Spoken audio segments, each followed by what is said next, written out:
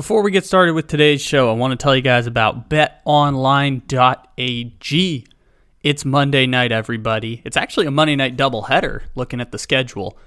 BetOnline is ready for all of your props, odds, parlays, and bets for Monday Night Football. Use the promo code BLEAV50, BLEAV50, when you sign up to get a 50% welcome bonus on your first deposit. BetOnline, where the game starts.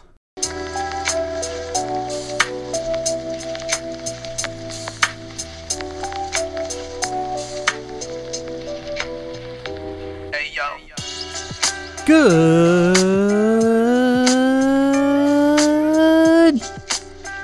morning, good evening, good afternoon, or good night. However and whenever it is you may be listening, thank you for stopping into another fantabulous episode of the Take It Easy podcast, live on the Believe Podcast Network, except it isn't live because it is, as always, a podcast. Welcome, everybody. It's NFL Monday on a beautiful Monday, September 19th, according to my count. Might not be that according to your count, but we appreciate you stopping in, however and whenever it may be that you are listening. New music for the NFL Mondays. I'll kind of like mix this in to spice it up every now and again with our NFL Monday podcasts. We've got a fun show coming at you today. We are going to cover as many of these games as I find important, and there's a lot of them that I found fun and entertaining. So we'll at least touch on like every game except for one for sure. I guess I'll say this off the bat. Trey Lance, we're going to put it to the side. We'll come back to it another day for a full-fledged podcast. That's obviously a big story that's going to be hard to dissect within 5 minutes. Obviously, when we were talking about Dak Prescott's injury in 2020, which is the closest precedent I can think of to an injury like what we saw with Trey Lance, where he fractures his ankle, has to be air casted out, and he's going to be done for the season for the 49ers, which, you know, makes it so that Trey Lance is now looking like the cryptocurrency of NFL quarterbacks, where Trey Lance has only played in like 4 games over the past 4 years. And so it's like it always goes up in value, but we'll never actually get to see the value turn into meaningful results because it only exists within the cloud. And so obviously Trey Lance's injury is a bigger picture story. So we're going to put that aside. Maybe we'll bring a guest on. We'll talk to Juju, or we'll talk to Gage Bridgeford.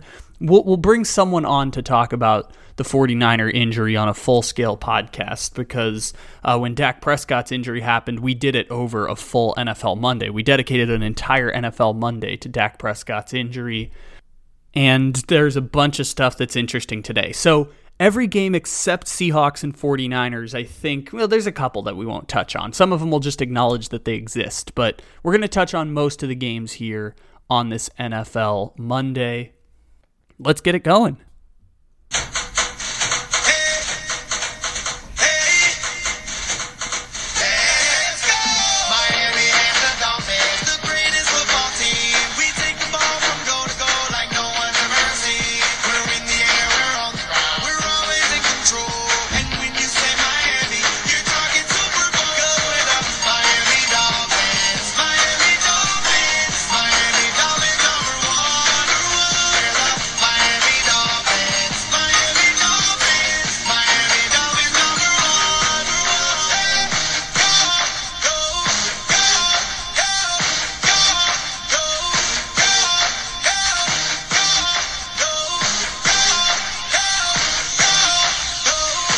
Y'all, the Miami Dolphins are fucking awesome. Y'all, I can genuinely not believe that Miami and Baltimore game happened, because like for some reason when I do podcasts with Juju Talk Sports over on the Slump Buster, Miami Dolphin videos pop off, and I listen to the Dan Le Batard show a lot. I have been hearing so much Miami Dolphins content involuntarily over the past 12 months. And the reason Miami is super interesting is, one, Tom Brady and Sean Payton tried to maneuver their way to Miami in partnership with Stephen Ross that would have led to Sean Payton getting a $25 million a year contract, Tom Brady being president and possibly quarterback of the Dolphins that got blown up by a racial discrimination lawsuit, combined with the racial discrimination lawsuit itself with the Miami Dolphins, tampering punishments, trading out of the number 3 spot in the draft, having Tua, the Dolphins, just the idea of Tua bringing hope and expectation to Miami, trading for Tyreek Hill, people thinking Mike Macdonald is a great coach who's going to change the scheme up, which maybe he will. The Dolphins also wanted to hire Brian Daboll over him and wanted to hire Sean Payton. So this is Plan C quarterback with a Plan C head coach that everyone wants to believe in hope and fun for the Miami Dolphins because they got a bunch of speed guys, and we all assume that it's probably not going to work out the way we thought it would work out. And then it worked out exactly how everyone hoped and dreamed it would work out for the Miami Dolphins. Because the Miami Dolphins, in the fourth quarter against the Baltimore Ravens, everything was going exactly the way that I would outline the Miami Dolphins, which is a team that's good enough to beat the Patriots with 20 points, low-scoring game. Tua has to game manage their way to a victory. Tyreek Hill's going to have 90 yards, and that's about it. Not a big productive day. And then they go into Baltimore, and Miami plays a team that I think is legitimately one of the 5 best teams in the NFL, if not one of the 3 best teams in the NFL. Like, Baltimore is really, really good. On paper, Baltimore is a really strong team, and obviously Lamar Jackson carries a lot of that weight.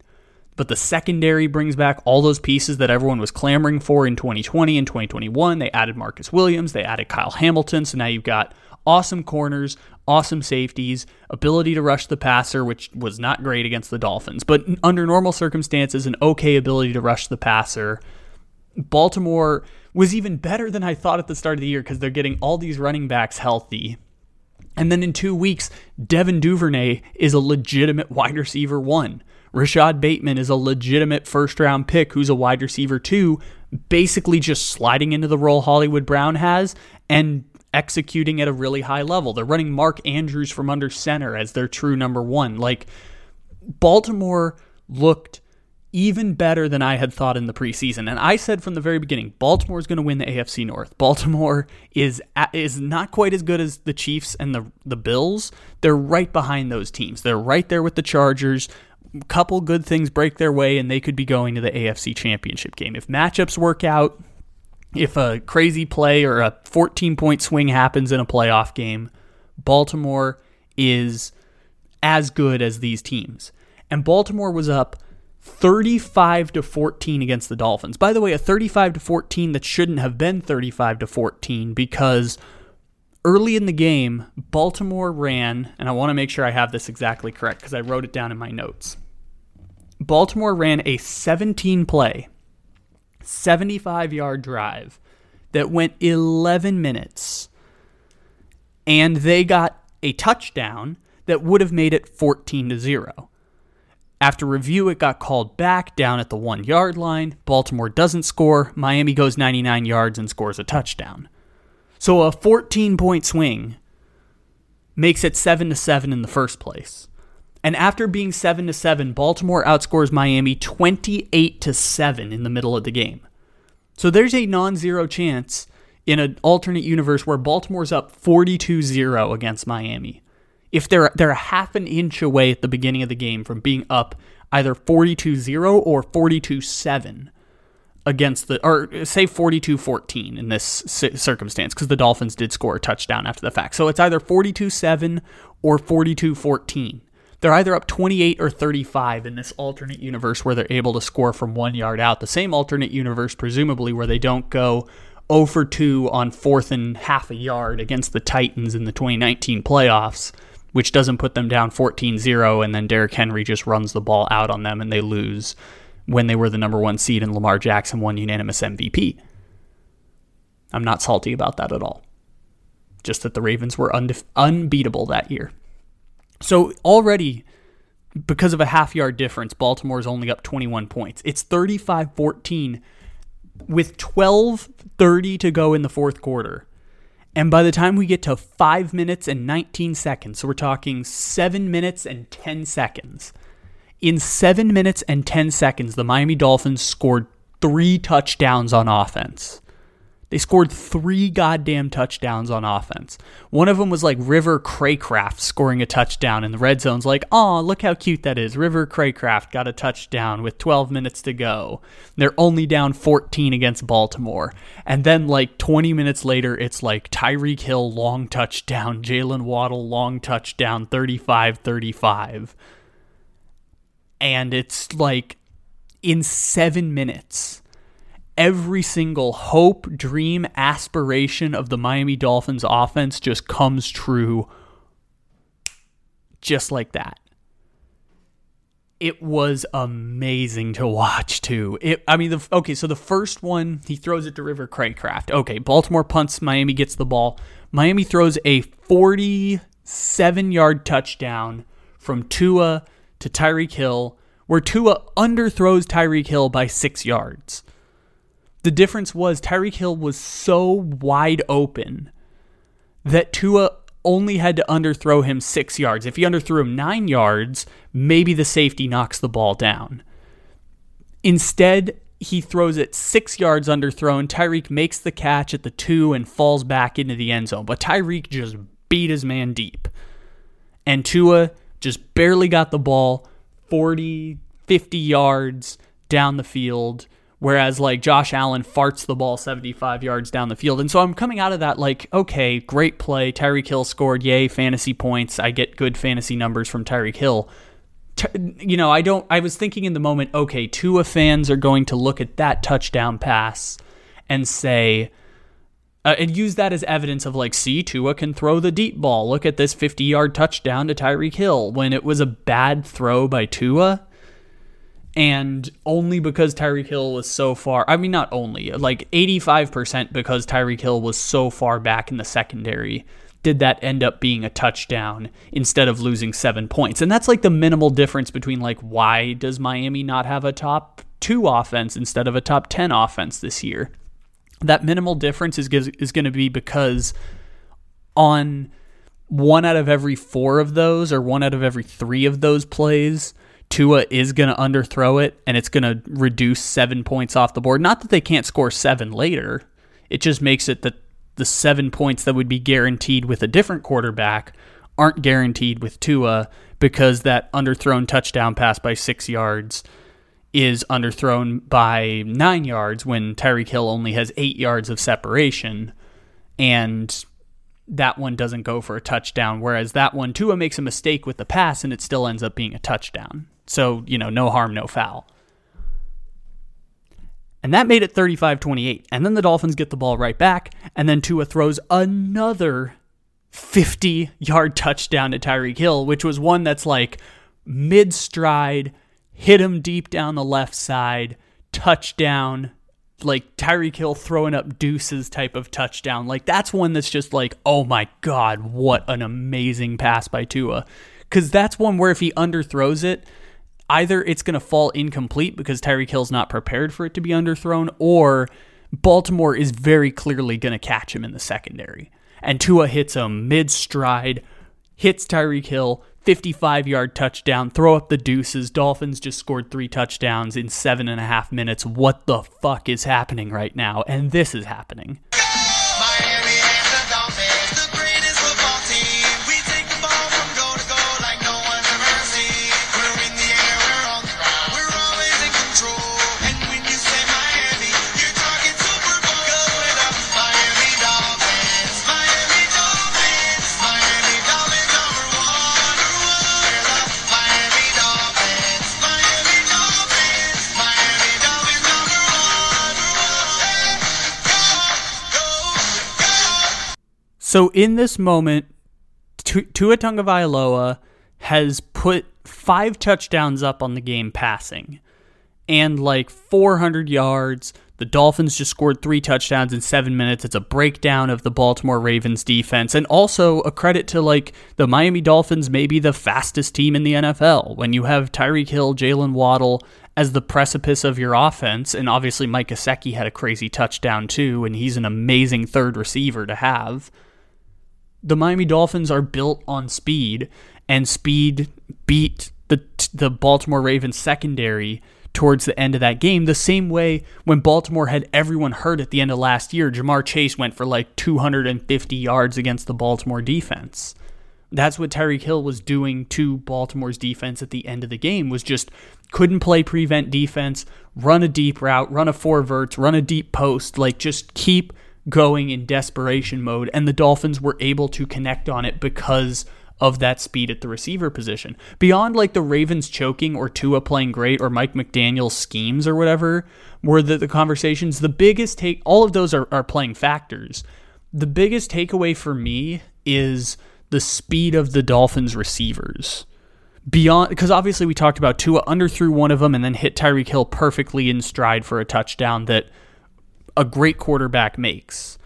And one of them was, he got bailed out because Tyreek Hill had so much separation against the defense. And one of the Jalen Waddle plays the week before, Tua just had to throw it into an accurate zone. And against the Patriots, Jalen Waddle ran like 50 yards after the catch for a touchdown. Like, those are the plays that speed kills for the Miami Dolphins, and is the way that their offense puts up the ridiculously high efficiency numbers that they put up in this game. Obviously, it's high efficiency because they had 6 passing touchdowns. But the Dolphins, even when they were being stopped by Baltimore, were able to run clock, move the ball up the field. Their running game is still shit, and it doesn't matter because they have such an incredible skill set of receivers. Obviously, the speediest receivers in the NFL, plus Gesicki being an awesome number 3.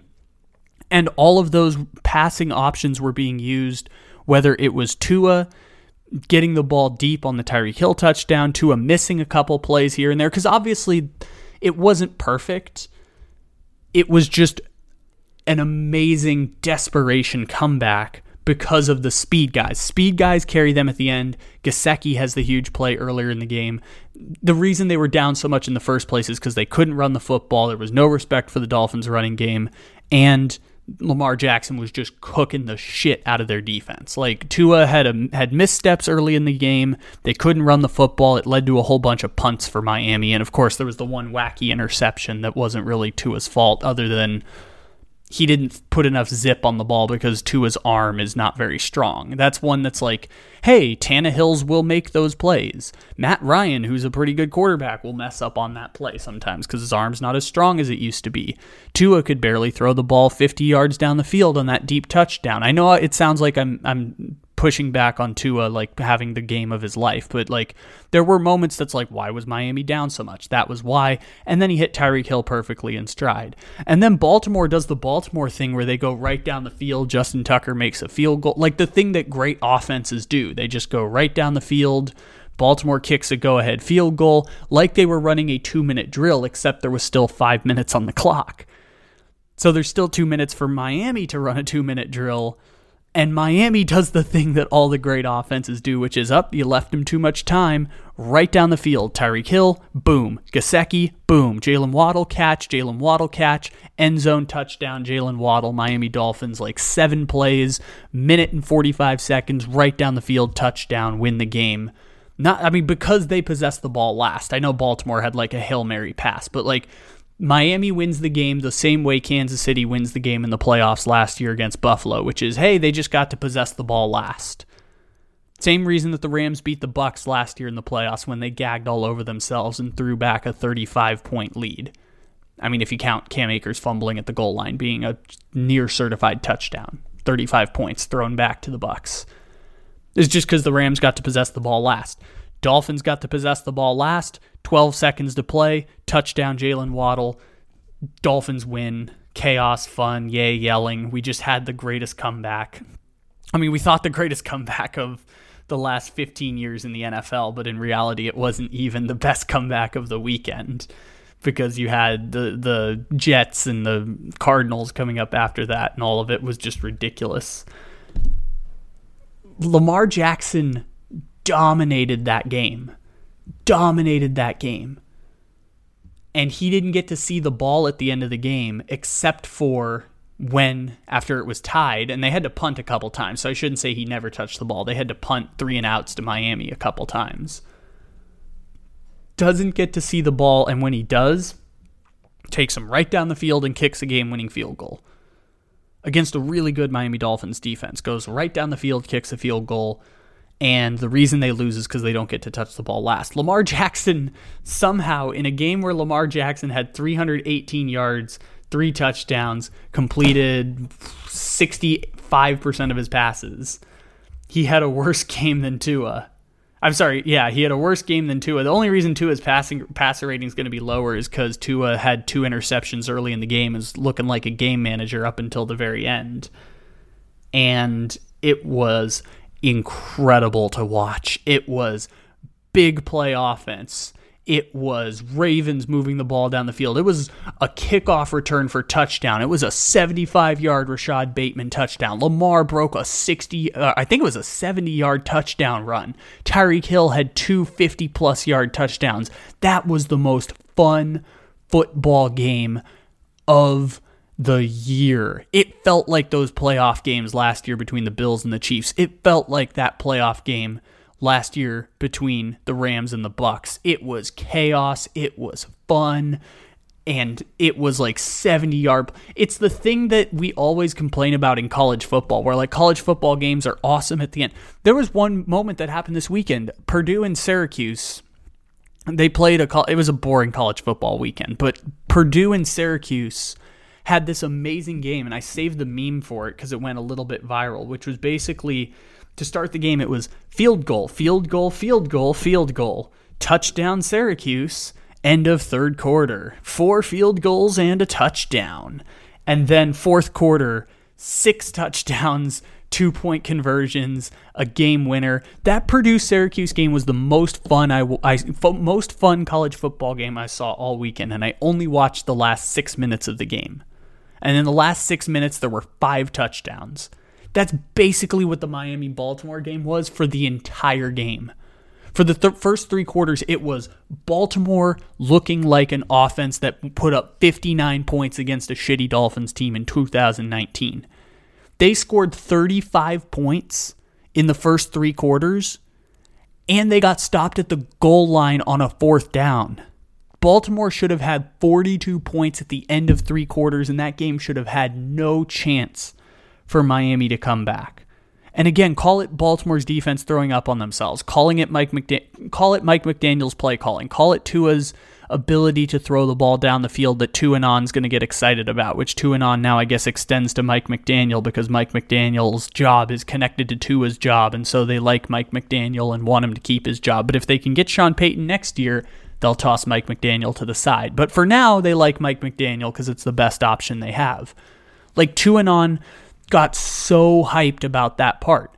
And call it all of those things at the same time. It was also the speed of the Miami Dolphins receivers. And I think that's more important than the other parts. But same time, Baltimore ends up losing that game when they had no business losing that game. Lamar Jackson had the highest passer rating of any quarterback all season, and he lost because of just how fun and chaotic that football game was. And the Miami Dolphins should walk out of that with like amazing, amazing confidence. And Miami's going to lose the division. Miami, like macro level picture, this one game doesn't change the outcome of the Miami Dolphins season. What it helps is tiebreakers at the end of the year, although tiebreakers are chaotic and stupid, and sometimes the Saints miss the playoffs and the Eagles get in instead, because tiebreakers can be wrong. What it helps Miami for is when they're in that mix of teams that have 8-9 wins, they get that bonus point of, hey, we just had a game that we had no business winning, on a weekend where the Raiders lost a game they should have won in their back pocket, and the Browns lost a game that hadn't happened like that in 20 years. We get to stuff that win in our back pocket and walk out feeling great about our chances going into the wild card because our offense has never put up a game like that. In my entire lifetime, the Miami Dolphins have never put up a game in which they scored 6 touchdowns. In my memorable football watching lifetime, I don't know the exact date on it, but I think it was like early 2000s with Ricky Williams was the last time the Dolphins scored 6 touchdowns in a game. And they put up 6 touchdowns. The Dolphins barely ever put up 4 touchdowns in a game. They put up 4 touchdowns in like 10 minutes of football action. that was the most fun game of the weekend. And Dolphins fans and Dolphins, like, analyzing football, the Dolphins did something that genuinely surprised all of us.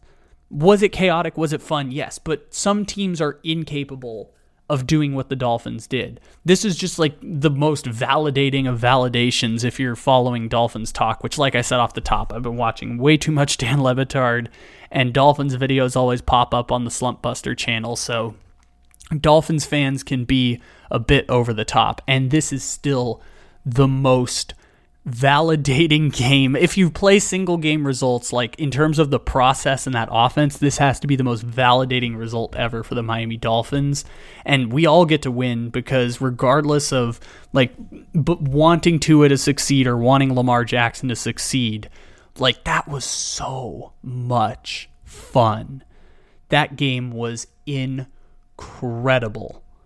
And I hope that you may have learned something in the analysis other than me just saying, oh my God, that was the most fun in the world. And it was just great. I hope you learned something from these 20 minutes beyond just me celebrating how great that game was and how, like, all of us are genuinely shocked by the Miami Dolphins. Even the most optimistic of optimistic Dolphins fans could not believe that this was something that was possible.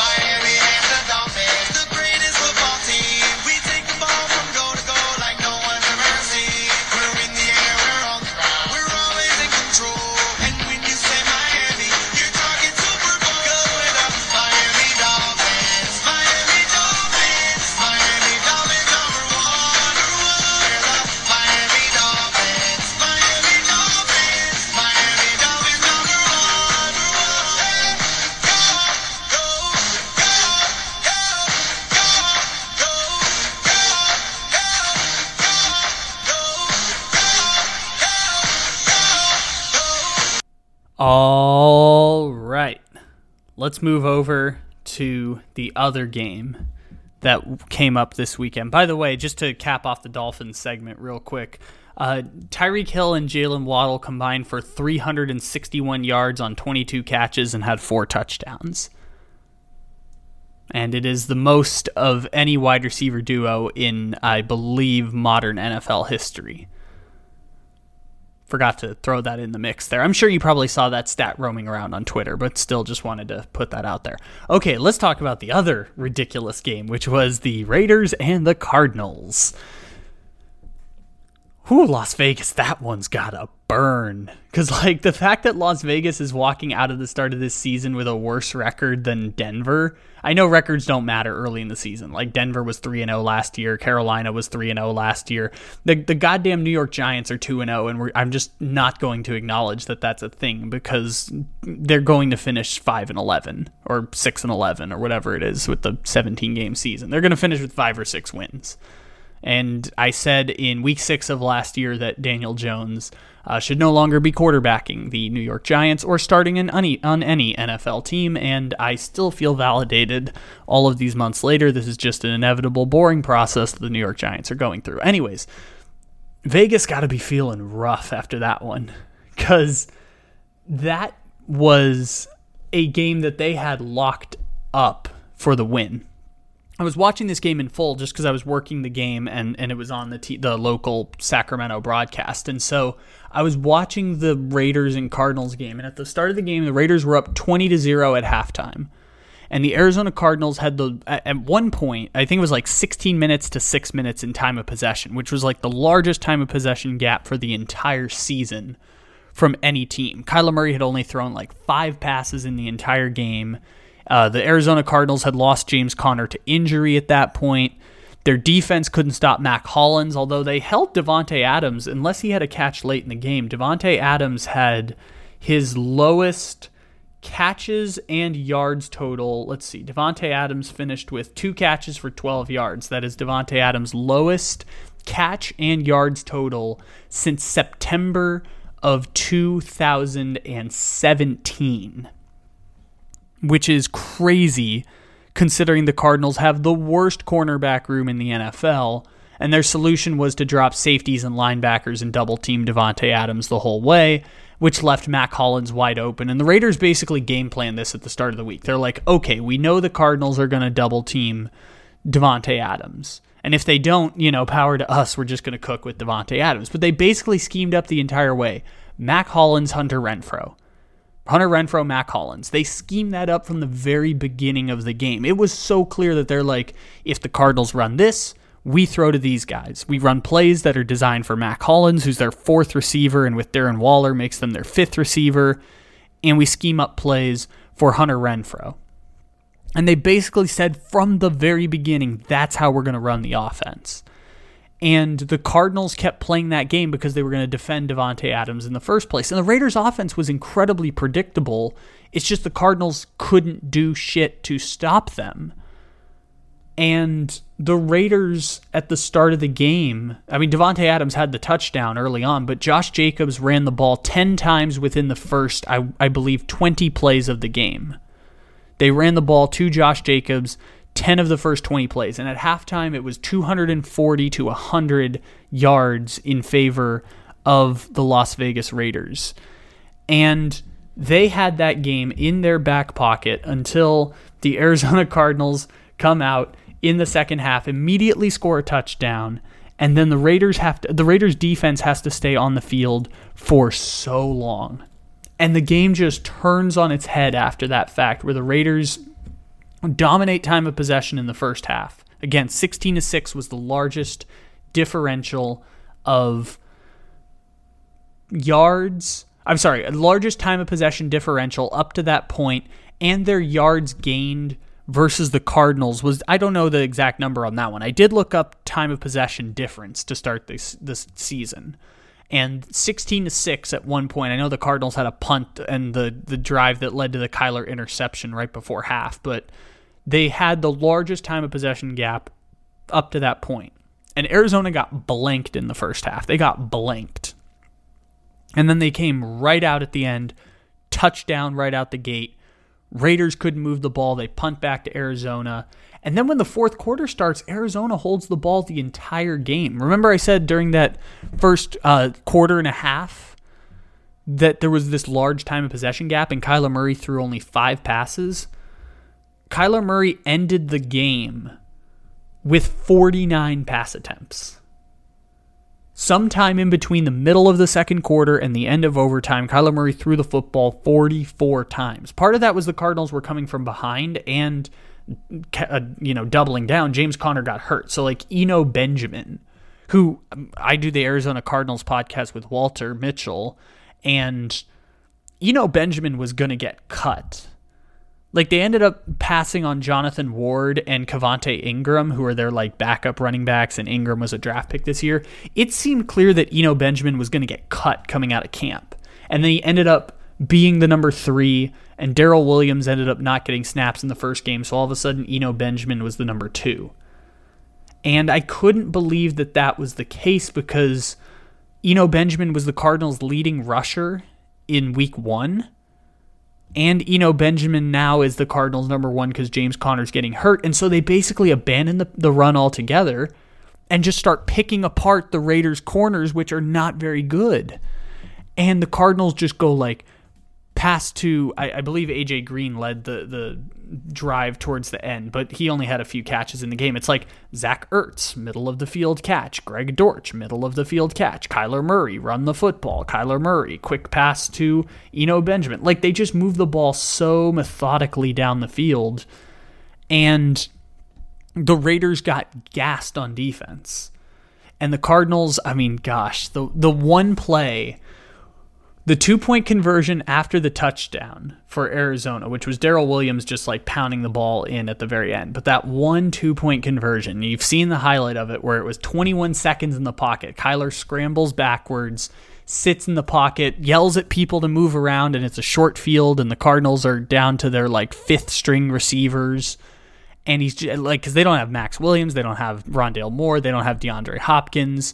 That's 3 of their 4 best targets. So you're looking at Greg Dortch as their number 1 receiver at this point. I know Hollywood Brown is there, but Hollywood Brown is not playing very well up to this point. I think Hollywood Brown actually had, I saw the numbers right on this. He had the fewest catches in the first 2 games of a season in his entire career. That goes back to 2019 in Baltimore, 2020, 2021. This is 4th year. He had the fewest catches in the first 2 games of a season during his career. I think he had 10 catches at the end of the game. And back to that play, like Kyler Murray's yelling at people, and then he just rolls to the left, scrambles to the end zone, touchdown, 2-point conversion, 23-15, and the Raiders defense is gassed. They are gassed at this point. And they were already tired before then because they've been on the field for 2 consecutive possessions.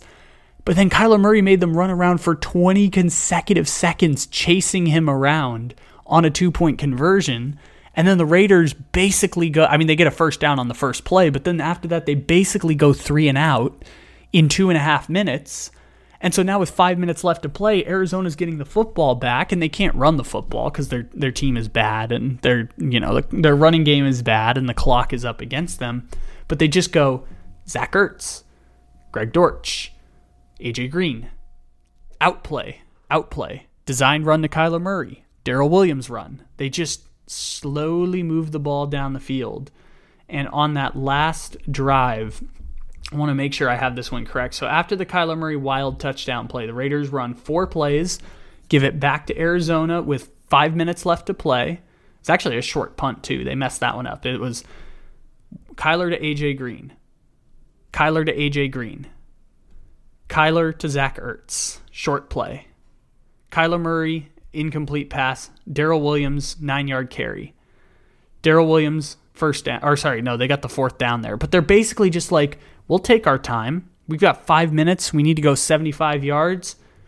The confidence of being able to do that is based on the fact that the Cardinals have a pretty good offense. And at some point, it might not be this week, but at some point we'll do a full-scale podcast talking about how the teams with very good quarterbacks that are now getting paid elite quarterback money, Kyler Murray, Russell Wilson, Dak Prescott, the guys who aren't as good as Mahomes, Herbert, and Josh Allen, but they're players who we know are under contract for years and years, and they're under contracts at high dollar values, and so you're trying to find value. I thought that was interesting, and we'll talk more about that later, but the Cardinals have a very good offense. Top 10 in rushing, top 10 in passing last year. They finished 7th according to DVOA numbers. Like, very good offense against a not great Raiders defense. Like, the Raiders have Max Crosby, who's really good, and other than that, name another player on the Raiders defense who's like making a significant impact. Like, they have Cleveland Ferrell, they have Jonathan Abram. Not a whole lot making an impact for the Raiders defense. Jonathan Hankins was pretty good in this game. But the Raiders' strength is their offense, and the reason they won't make the playoffs is their defense. And with the defense gassed, and with the Cardinals outmatching them, despite the fact they don't have DeAndre Hopkins and Rondale Moore, like I was saying, just slowly down the field. 4th and 1, Kyler rushes for a first down. Then it's Kyler Murray, completion to Zach Ertz. In the 2-minute warning, they only ran, I'm trying to get this right, 6 plays in 3 minutes. The Cardinals are moving real slow and just trickling down the field to make sure they possess the ball last. And they have the confidence that they're going to be able to do this, which is a lot Kyler Murray. Like, Kyler Murray's not going to make a mistake. We can move the ball slowly against a defense that's gassed, and that's a great mid-game adjustment. That's a great job by the offense. I mean, I know Cliff Kingsbury's calling the plays, but like the offensive players, that's a great job to adjust, slow the tempo down. The Raiders are gassed. The defense, it's not like gassed like they're huffing and puffing and catching for breath. Like, they need 15 minutes to stand on the sidelines with their hands on their heads and catch their breath. And the Raiders don't get that, and so it's 5-yard play to Kyler Murray. It's 3-yard play to Eno Benjamin on a pass. It's short play to Zach Ertz. Zach Ertz has 3 catches. AJ Green has 2 catches. None of them longer than 10 yards, and it's just little by little down the field. And then score the touchdown on the last play. And, also they benefited from a penalty, of course, but I think Kyler kind of knew when he was throwing the ball away that they had a penalty. So Raiders left him in the game with penalties, too. And the touchdown on the last play which was again, I mean, there was also one that got taken away because of a holding call, but Kyler Murray had another play where he's scrambling 14 seconds. 14 seconds in the backfield because Kyler Murray's amazing at evading pressure, buying time. The Raiders defense is gassed, but that doesn't mean Kyler Murray's also hasn't been on the field for a long time. Kyler Murray's just that amazing of an athlete. And Kyler Murray spends 20 seconds in the backfield, 14 seconds in the backfield, buying time the same way we talked about on Friday's podcast with Patrick Mahomes. Buys time, and then rushes for the go-ahead touchdown. And then the 2-point conversion. The Cardinals did everything they could to fuck this one up, but the Cardinals, little by little, they make the mistakes that sometimes cost teams games when the margins are Baltimore a half a yard from winning against Miami, when the margins in the Super Bowl for the Bengals are half an inch, when the 49ers miss the playoffs if Jalen Ramsey is like half an inch higher on tipping a pass. When the margins are that thin, the Cardinals did the things that would lose the game, and the Raiders did the things on defense to bail them out, and they kind of like neutralized each other into a chaotic final 5-minute drive for the Cardinals. And then Kyler Murray hits there's a slow motion video of this. The 2-point conversion from Kyler Murray is the reason that Kyler Murray is making 230 with $160 million guaranteed. The reason he's getting that much money is because Kyler Murray, the thing I say all the time is the reason Kyler Murray is getting that money is because it's the same reason Trevor Lawrence will get that money tomorrow if he signs a new contract, is that Kyler Murray can roll to his left for 14 seconds and throw a pass off his back foot that ends up within a 5-inch window that he has to hit. And if you watch this 2-point conversion with the slow-mo version on it, Kyler Murray throws a pass that, like, as close as you can get, tips off the middle finger of the Raiders defender. Like, as close as you can get to, like, just licking the pigskin with his middle finger, and it just goes right past his hand, through two Raiders defenders, and hits A.J. Green in the back of the end zone, and A.J. Green makes the catch, which is not always a guarantee. A.J. Green makes the catch for the 2-point conversion to send it to overtime. And then in overtime, the Cardinals win the toss, so now the Raiders defense is fucking gassed again. And Kyler Murray throws a back shoulder pass to Hollywood Brown on 4th down that Hollywood Brown gets rocked and drops the pass, which tough break just for Hollywood Brown. Like the Raiders had a bunch of plays that was like knock the ball free on an A.J. Green touchdown. That play, Hollywood Brown gets a beautiful back shoulder pass, and because he can't see the defender, he gets rocked out of bounds and loses the football. And then the Raiders get the ball at the end. And then, of course, you have the last play of the game, which is Hunter Renfrow fumbles. Byron Murphy scoops it up, scores a touchdown, almost threw the ball away, like did the thing where you throw it away at the 1-yard line. They couldn't confirm at the end that he did, but it was right at the goal line that he threw the ball away. And I was listening to the game on radio for the Raiders, and they were making it seem like they were going to call it back because Byron Murphy for the Cardinals threw the ball before the game was over, or before he crossed the goal line, which would have been a touchdown. But they couldn't confirm it on the field. And so Arizona ends up winning on that crazy play. But right before that, Kyler Murray had 3 amazing, amazing plays. And the one where the drive, I think, is more interesting. Obviously, the last play, you can find the video of the slow motion, like putting the ball within a tiny window, and you can watch the Hollywood Brown play over again. I know it was incomplete, but it should have been a completion that set the Cardinals up for a game winner. And I know they won the game anyways, but like should have set them up for 1st and goal if he doesn't get rocked and there's nothing he can do because it's a blindside hit from a safety, which it's hard to hold on to a football when you can't see the safety coming. And those plays were impeccable by Kyler Murray, and it was impeccable to watch, and it was crazy to watch Arizona come back in that game. And again, just like I said with the Miami game, it was such a joy to watch Kyler Murray run those plays. and they ran a 5-minute drill. Like, they took a 2-minute drill and basically nuked away 3 minutes with the confidence that they could get into the end zone, or at the very least, they could prevent the Raiders from holding the ball at the very end. Intentional or not intentional. Again, like I said, the Cardinals had plays that threw the game away, and the Raiders let them back into it with a holding call on a sack and a 4th down penalty where the Cardinals didn't convert, but also Kyler Murray kind of knew that there was a holding call on the Raiders, so the play didn't really matter. The Raiders made the mistakes to let them back in, but the Cardinals made the mistakes that in the smallest of margins do lose the game. But if you take those and kind of call them neutral, man, it was fun to watch Kyler Murray play at the end of that game. And it was fun to watch Arizona and the Dolphins, by and large, in desperation, running back at the end of that game. It was super duper fun to watch. Bears still suck. The Bears still suck. The Bears still suck. The Bears still suck.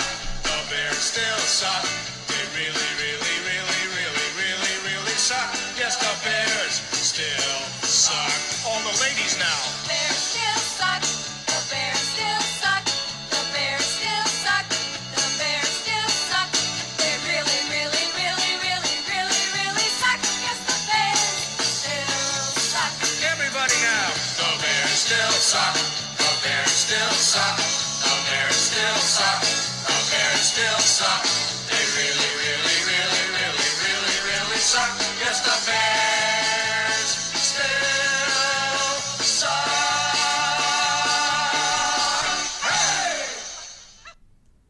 It's that time of year, everybody. For some reason, the NFL I know why, because it does good ratings in major metro areas, but every year the Chicago Bears play the Green Bay Packers on Sunday Night Football, and every year the Green Bay Packers whoop the shit out of the Chicago Bears, and so I always make a video of the highlights of that game set to that incredible song that I can't believe exists and I love so much, and this was the annual tradition of the Green Bay Packers beating the shit out of the Chicago Bears on Sunday Night Football.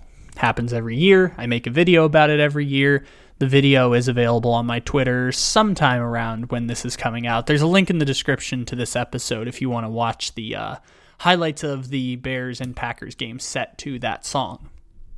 What also that game served the purpose of this week is something I like to call Market Correction Week. This was a market correction week, everybody. What does that mean? I'll explain it. Packers were 0-1, Bears were 1-0. Market correction. Both teams are now 1-1. That is a market correction game. We can go down the list to the Patriots and Steelers. Patriots started the season 0-1. Steelers started the season 1-0. It would be weird if the Steelers were 2-0 despite the fact that they've scored like 17 total points on offense in 2 games. Would be weird if the Patriots were 0-2 just because they're the Patriots. So market correction. Patriots 1-1, Steelers 1-1. Market correction week, baby. What else is market correction week? How about the Bucks and Saints? Tampa 2-0, Saints 1-1. Market correction week. Lions and Washington. Washington was 1-0 coming into the week. That's weird, isn't it? Washington's never 1-0. Detroit is 0-1 coming into the week. Now both teams are 1-1, so that both teams can love each other and go 7-10 at the end of the season. Washington will go 7-10. Lions will go 7-10. Part of that is market correction so that they both get to 1-1. Now their records look normal. 49ers beating up on the Seahawks despite losing Trey Lance. Seahawks were 1-0. They might only win one more game the entire season. 49ers were 0-1. Now both teams are 1-1. Market correction week. It happened all over the place in the NFL. The one place it didn't happen was the Giants, because the Giants are 2-0 and the Panthers are 0-2. That's just a shit luck market correction week situation. But for all those other games, market correction. Also, I mentioned the Lions a second ago. We're going to play the Falcons song in a sec, because I do love the fact that the Detroit Lions and the Atlanta Falcons have committed themselves to going back to being stupid as fuck this year. I'm so glad that the Falcons and Lions are going back to being stupid, because we used to make the joke for years. We're not doing the pick'em this year just because it was hard to keep track of it by the end of the season. So no pick'em this year. But the Falcons and Lions the Falcons and Lions for years and years, it was always the case when we did pick 'em and talked about gambling, don't ever bet on the Falcons and Lions. Because the Falcons and Lions games will just be the most chaotic, stupid shit in the world. It will be the Lions scoring 35 points and being up 35-14 and losing. It'll be them down 35-14, coming back to tie the game, and then both teams punt in overtime somehow. The Falcons, for years and years after the Super Bowl, I always said that the Falcons, basically post-Super Bowl, in the 4 years after the Super Bowl, the Falcons existed to score 30 points in a game, allow 30 points in a game.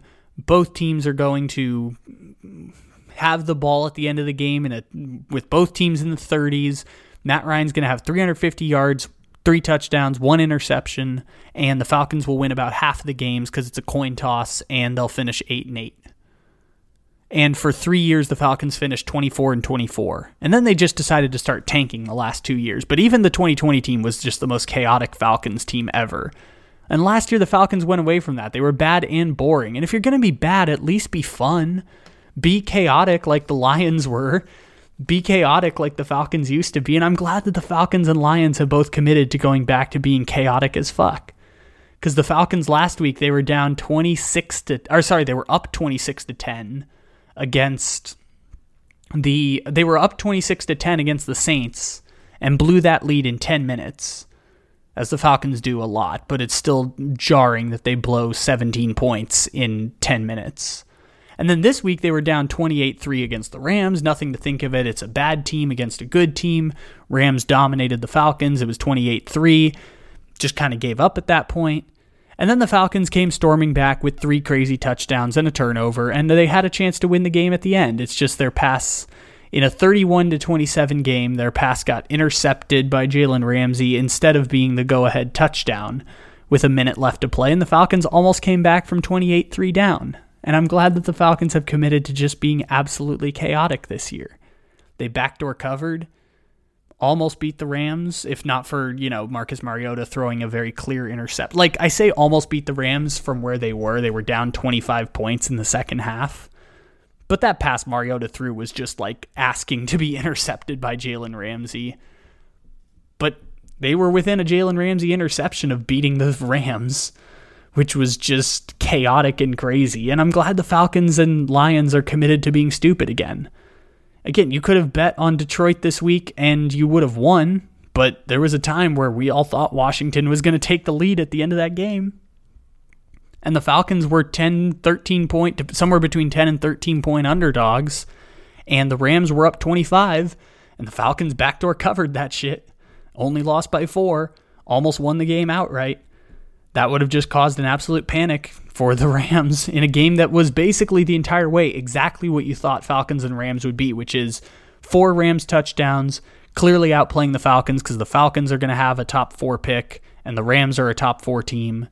And then the Falcons committed to just being stupid as fuck and charged back while the Cardinals were also charging back and while the red zone was showing way too much of that Bengals-Cowboys game. And it was crazy and fun, and I'm glad the Lions and Falcons are back. So I can say this again this year because both of them went away from this last year. Don't ever bet the Falcons. Don't ever bet the Lions.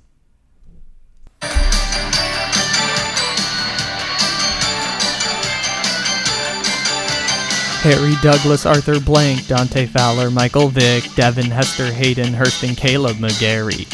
Tack McKinley, Deion Sanders, Michael Turner, Grady Jarrett, Austin Hooper, Tevin Coleman, Tony Gonzalez.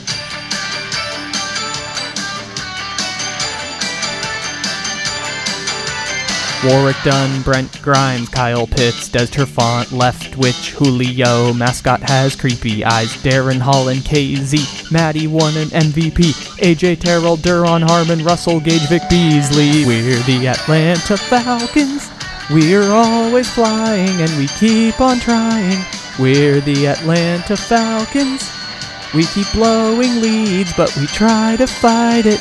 Steven Jackson, Jalen Mayfield, Dan Quinn and Shanahan, Jeff, George, Jake, Matthews, Fabian, Moreau.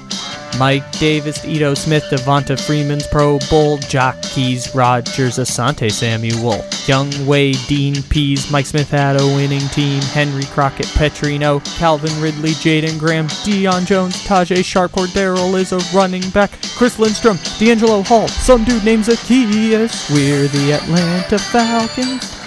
We're always flying and we keep on trying. We're the Atlanta Falcons. We keep blowing leads, but we try and fight it. Dirty Bird, bring it back. Roddy White and Alex Mack, Alford, Luke McCown, Super Bowl prostitutes, Justin Hardy, Matt Shaw, Atlanta Braves baseball beat with an onside kick. Dirk Cutter's an idiot. Corey Peters, Richie Grant, Chris Chandler, Paul Warlow, Lee Smith, Jay Brown, Super Bowl's a no-go, Sanu, Brooks, Reed, Mike Pennell, Matt Hennessy, Dwight Freeney, Toy Lolo, don't score that ball, Todd Gurley. We're the Atlanta Falcons. We're always flying and we keep on trying. We're the Atlanta Falcons. We keep blowing leads and we try to fight it.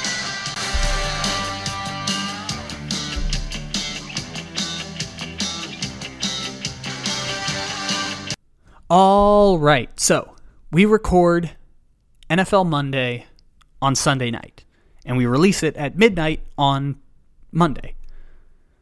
So this comes out before any of the shows about football, talk shows, Overreaction Mondays, radio shows, NFL Lives on ESPN, or whatever you want to call the Monday breakdown of what happened in football this past weekend. So this comes out before all of that. And if I had to suspect, and I think many of you will agree with me, when people talk about the Colts-Jaguars game, it's going to be what's wrong with the Colts. That's going to be the talking point on Monday, is the Colts are now 0-1-1. They had a tie they should have lost against the Texans. They got blanked by the Jaguars.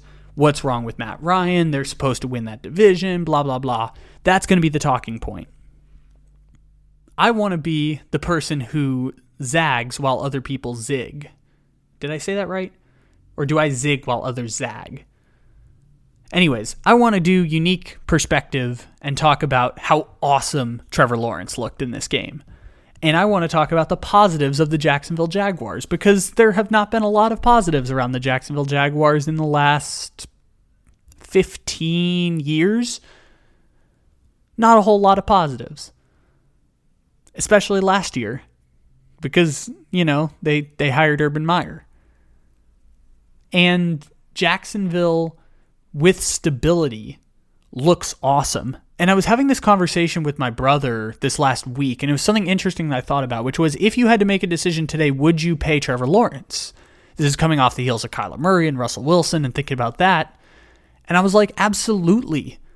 I want Trevor Lawrence as my quarterback for a decade. I will invest in as much money as possible for the possibility of him being a great quarterback. And even if he's a tier 3 guy, even if his floor is Matt Ryan these last few years for Atlanta, like Matt Ryan every year except the MVP, or he's Matt Stafford where he makes one Pro Bowl in 13 years, I still want to sign up for that.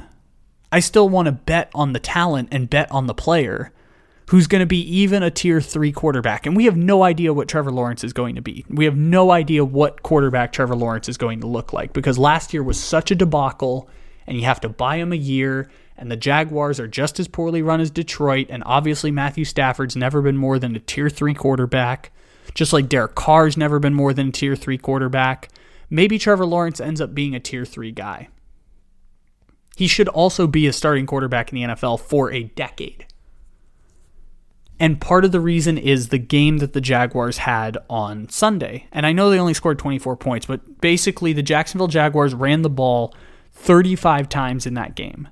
If you count James Robinson, Travis Etienne, Jamal Agnew, who's like a super flex player. Shout out Point Loma High School, Jamal Agnew. Only player in the NFL from my high school. Awesome. Shout out Jamal Agnew.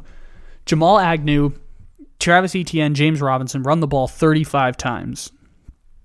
Trevor Lawrence completes 30 passes. Trevor Lawrence throws 30 passes, completes 25 of them. It's a completion percentage of 83% in the game. Trevor Lawrence's average yards per completion is 9.4, which is about halfway between Game Manager, which is around 7, and Patrick Mahomes, which is around like 11 to 12 yards per completion. And I say Patrick Mahomes as like just reference for an elite quarterback. So he's threading the needle between Game Manager and elite quarterback. He's not making huge plays, but he has 2 touchdown passes, 1 long touchdown, 1 short touchdown, average completion of 9 yards a play. Managing the game because the Jaguars defense played incredible, and doing it in a way that is, this is what's asked of him, and he can execute. And we've also seen Trevor Lawrence have big-time plays in big-time games. Now, obviously, not a lot last year, but he had a couple of big plays that at least looked good, and last year they were interceptions, and this year he hasn't thrown interceptions yet. He had one in the Washington game, but still, like, Trevor Lawrence did exactly what it took once you gave him stability around him, a defense that was holding the Colts to 0 points, and even if they had held them to 2 touchdowns, which would have been a good game instead of a great game like their defense had, it would have been enough to win the game handily for Jacksonville. Again, a team that was 8-point underdogs against the Colts coming in. They would have won handily in this game. And Trevor Lawrence had an awesome football game. Trevor Lawrence played fantastic. And when you've put the stability of not a great offense, a Doug Peterson offense is stable compared to the worst combo of Darrell Bevell, who should not have had a job and then got 3 more jobs after he should have never had another coordinator job. Darrell Bevell and Urban Meyer, now transitioning into Doug Peterson. It's stability for Jacksonville. And Trevor Lawrence looked really good in a game where the Jaguars were not scheming for Trevor Lawrence to have a big game. And by the way, the running game was not good for Jacksonville. Jacksonville ran the ball 34 times. They ran the ball 34 times and finished with 86 yards. It's like 2.5 yards a carry. And Trevor Lawrence was great at short to intermediate throws. It was actually the best performance of any quarterback in the NFL today in terms of this is not Pro Football Focus. This is Football Outsiders. On short to intermediate throws, Trevor Lawrence had the best completion percentage and pass rating of any quarterback in the NFL today. And that was all that was asked of him, was the stability to be a very good quarterback. And Trevor Lawrence looked great today. And I think Trevor Lawrence is someone that you bet on for 10 years because of just how talented he is. And once you give him stability, look at how Trevor Lawrence can play. 83% completion percentage, 121.5 quarterback rating, which was exactly the same quarterback rating as Lamar Jackson.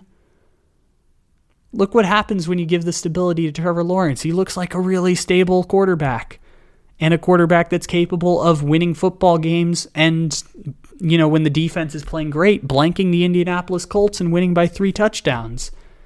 And even if the defense had played mediocre, as long as Trevor Lawrence is not turning the ball over, Jacksonville can win a bunch of games.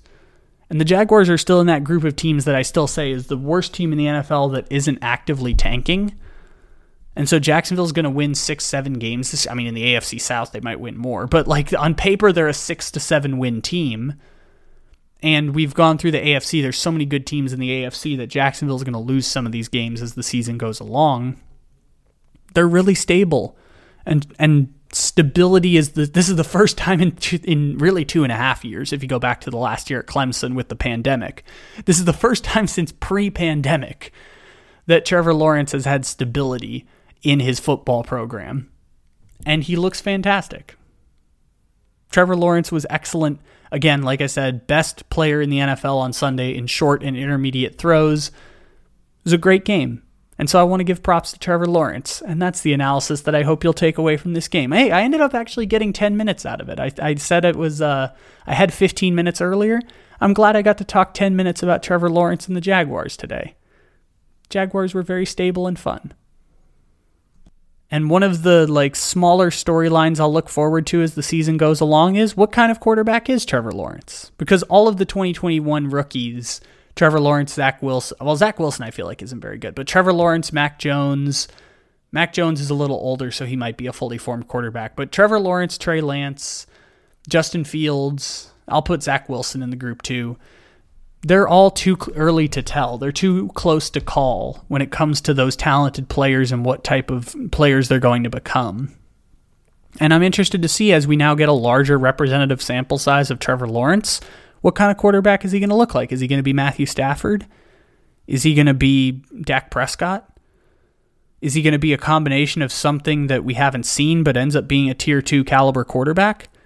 I'm interested to see what Trevor Lawrence becomes, because last year was a throwaway season for the Jaguars. Not only because most rookies on bad teams deserve throwaway seasons, also the fact that the Jaguars hired Urban Meyer and had the most cataclysmic coaching hire of any in the history of the NFL, or at least in the modern history of the NFL.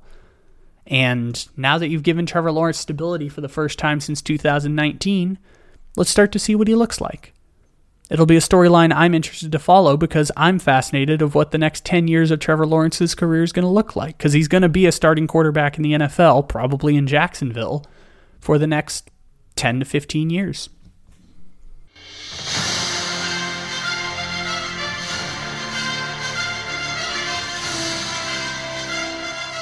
All right. It's time for us to award our Week 2 Phillip Rivers Memorial Kirk Cousins Purgatory Award. For those who may be new to the show, every week we award the Kirk Cousins Purgatory Award to the quarterback who exhibited the qualities of one Phillip Rivers now passed along to Kirk Cousins. And this week that we have one of the rare instances where we have two winners. This usually happens every few weeks. Last year we had 3 times where this was the case. We have 2 winners that were true Kirk Cousins purgatory situations, and both of them ended very differently, and it's why I wanted to award both of them with the award this week, is to show just how the fact that the Kirk Cousins Purgatory Award does not matter about the result, it matters more about the circumstance. And for those who don't know what Phillip Rivers Memorial Kirk Cousins Purgatory is, it is being down 6 with no timeouts, 1 minute to play, and 80 yards to go. Phillip Rivers spent 15 years of his career there. I now am a 5-year recovering Chargers fan because of Phillip Rivers spending his entire career down 6 points with 1 minute to play, no timeouts, and the length of the field to go. And Kirk Cousins has taken the mantle from Phillip Rivers. So 2 people get the award this week. One led an upset that has not happened in the NFL since 2000. And that is the New York Jets and Joe Flacco. As Joe Flacco says goodbye to his NFL career, he gets to have a Kirk Cousins purgatory moment in which the Jets recover an onside kick and win by scoring 2 touchdowns in 90 seconds. Down 13 with 1 minute and 55 to play. They ended up winning 31-30. So Joe Flacco gets to be there for his triumph in Kirk Cousins purgatory, because after they recovered the onside kick, they had to go 60 yards in 40 seconds with no timeouts, down 6.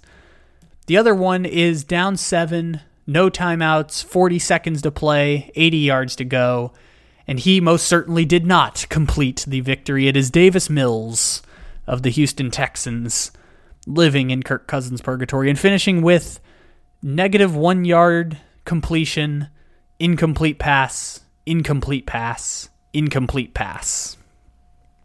That's how Davis Mills spent his time in Kirk Cousins purgatory.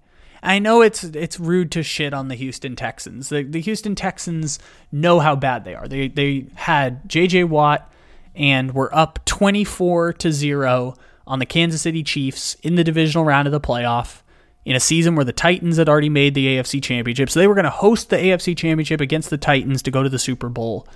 And 6 months later, they had dismantled everything good about that franchise. And they will now spend 5 years being absolutely shit at football.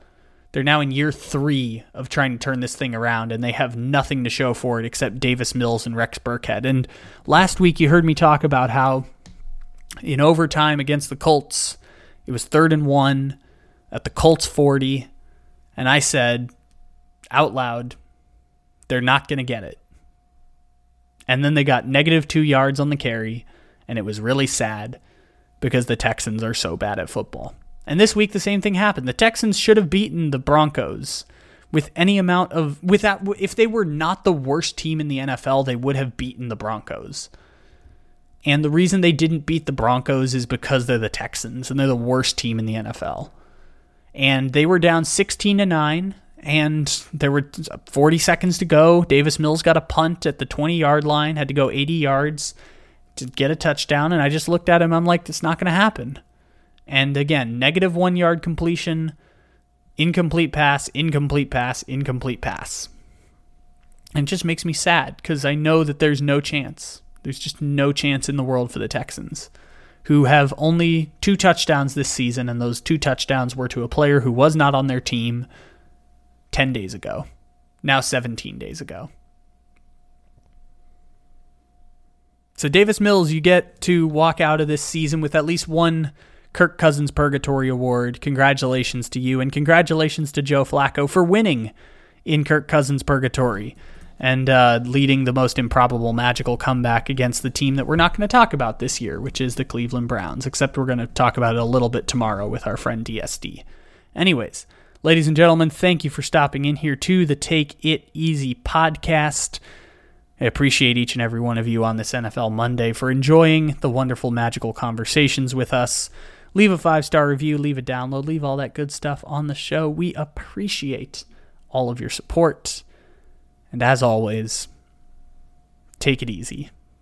We'll talk to you again tomorrow.